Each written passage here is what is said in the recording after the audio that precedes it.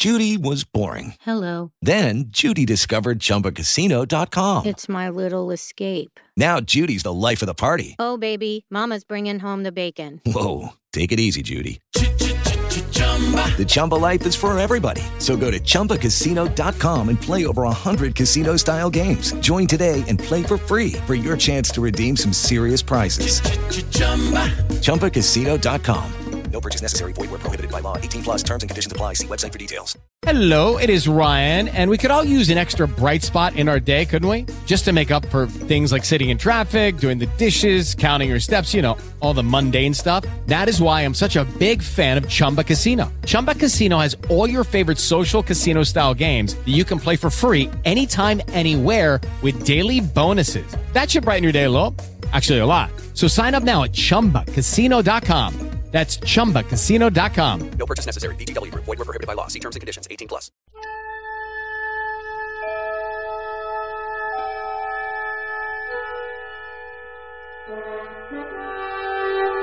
Greetings, friends, and all those out there on my command deck. This is Mike the Birdman Dodd, and you are listening to Future Imperfect. And I'm joined by my competent comm officer, my second in command, my very own XO, Steve Megatron Phillips. So yes, guys, I have returned from the Bajoran wormhole. I'm back from my away mission, and I gotta say, subspace is looking clear, and all sensors report nothing out of the ordinary. Space dust is the only thing showing up on sensors right now. So yes, guys, we are back here for ThisWeekInGeek.net's Future Imperfect, brought to you by SFI.org, Starfleet, the world's largest Star Trek online fan club, as well as GamerGrub.com and GameAccess.ca. All these wonderful people help make This Week in Geek and Future Imperfect possible for all of you.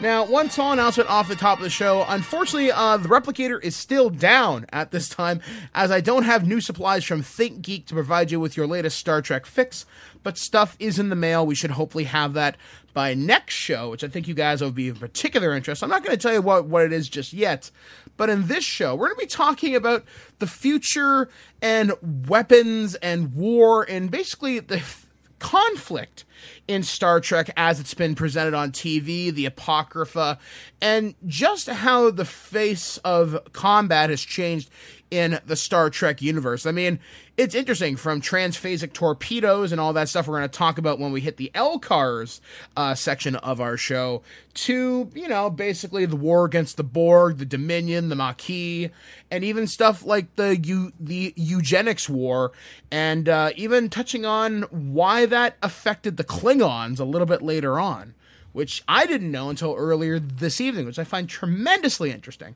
So, Steve, you've been taking the show. Last show you worked with Leo, a.k.a. That Sci-Fi Guy. What was that experience like for you? That was, once we kind of got into it a little bit, it got more easier to get through, just because, basically, once you found your kind of groove, right? Yeah, more so that. Initially, it was like, okay, what the hell? And then, so after that, we were doing pretty well and got into a free-flowing conversation on it. But I feel overall it went pretty well. Good to hear, good to hear. I mean, I'm really glad that Leo is a friend of the show, because he does do a lot of awesome work over on ThatGuyWithTheGlasses.com. Check his stuff out. He's under That Sci-Fi Guy. Some of the best people on there, I think, him and his team. So, guys, let me see. Where are we going to go? Well, I guess kind of talking about where the show is going to be going in the next little bit. I know we've been taking, you're getting usually at least 2 episodes a month. And I do apologize the fact that we have been spacing them out a little bit more. But now that the summer season's coming up, and I should hopefully get my PlayStation back so I can watch more Star Trek. My PlayStation died a couple of weeks ago, and I'm waiting for Sony to send it back to me. We should have it back tomorrow, I think. So hopefully I'll get back to watching DS9, powering through that, and eventually getting to Enterprise, which the more I read about it, the more I'm interested, to be honest with you, which is something surprising, because I don't know why that series got such a bad rap. I think it had more so to do with the fact that, one, it came after all the other ones and was a prequel to the original series, and also because it happened to, for me anyway, it kind of like alienated me with the franchise, not only because Quantum Leap was the captain of the Enterprise, but because they kind of screwed up some of the Star Trek lore of they never encountered, up close the Klingons or the Romulans, and the Borg appear, and which was kind of done later on in the franchise, and then kind of that's how they ended up in the past. But so I mean, I think that more so is what kind of killed it for me. Although after talking with the guy's last episode, that has piqued my interest enough to actually start to sit down and watch the show. Yeah, because I've heard that basically they've screwed up the timeline so bad that Enterprise exists in a quasi-new universe. So I guess it kind of got people ready, at least in my mind, that the new Abrams universe has kind of taken things off into its own direction. And with Principal Photography wrapping up on that, there is talk of a new Star Trek series, which is what we're going to talk about on the next show. Basically, the future of Trek.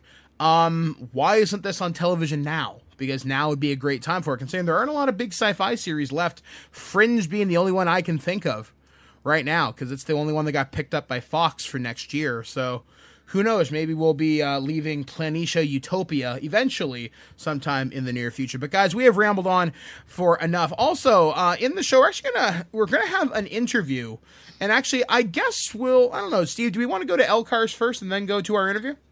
Yeah, we can do that. All right, then. So we're going to throw things over to our computer, and this is LCARS, which ties into our topic this week of war and conflict in Star Trek. This is the LCARS Computer Network. This computer terminal provides full access to the LCARS computer net. It can be operated both by voice and keypad commands. Initiating update. Hello and welcome to another edition of LCARS. I'm your host, Steve Megatron Phillips, and in this particular episode, we're covering the war and weapons of Trek. So it's only fitting that we talk about one of the most used weapons of Trek, being the torpedo. Now, altogether, there are 12 different kinds of torpedoes, and they all range in different use by alien cultures and whatnot. Whether it be antimatter, chronotron, gravimetric, photonic, plasma, pulse wave, Series 5, spatial, stratospheric. But I'm not covering any of those that I just listed. The only three, in my opinion, that need due coverage are the photon torpedo, the quantum torpedo, and the transphasic torpedo. Now, the photon torpedoes are the most commonly used torpedo through all of the Star Trek series, with the exception of Enterprise. They were warp-capable, tactical matter, antimatter weapons commonly deployed aboard starships and starbases by various organizations. The photon torpedoes are often abbreviated as photons, were used mostly up until the point of 2371. This is getting into the creation of the quantum torpedo.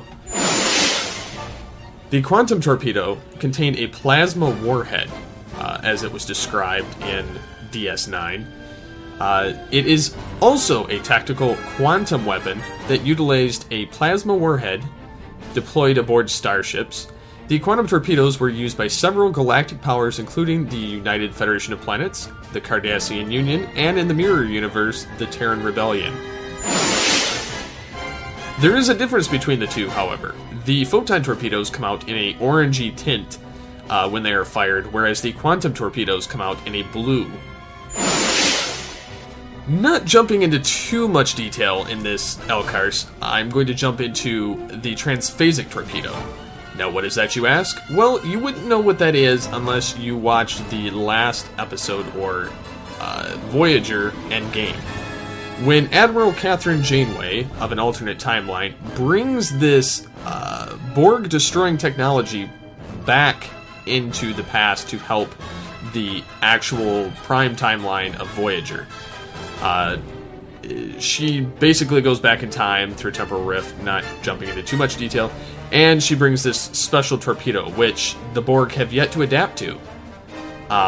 So it, in essence, causes the Borg's transwarp network to collapse upon itself.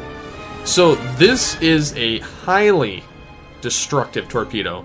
With one shot, they took down the entire Borg network. So between the three, I would say those are the most prominently and strongest torpedoes out of all of them. And I would have to say that still my favorite would be the Quantum Torpedo, but that's just because I love the name. Transphasic sounds cool as well, but I don't know. It was so barely touched upon. It's hard to talk about it. But the definition of the transphasic torpedo in any case was an advanced type of torpedo weapon of an unprecedented destructive potential used by Starfleet. These torpedoes could be launched from standard Starship-mounted torpedo launchers, and a single torpedo was capable of destroying a Borg cube. This weapon technology was acquired, as I said before, in the USS Voyager from Admiral Catherine Janeway from the alternate timeline. And to date, there's only a few starships that actually carry this did carry this as a last resort. I think that about does it here on LCARS, so stay tuned till next time for another interesting fact. Now, back to the show. Please confirm deactivation request. Deactivation complete. Now disconnected from this terminal. And we're back with Future Imperfect. So that was the general rundown of the histories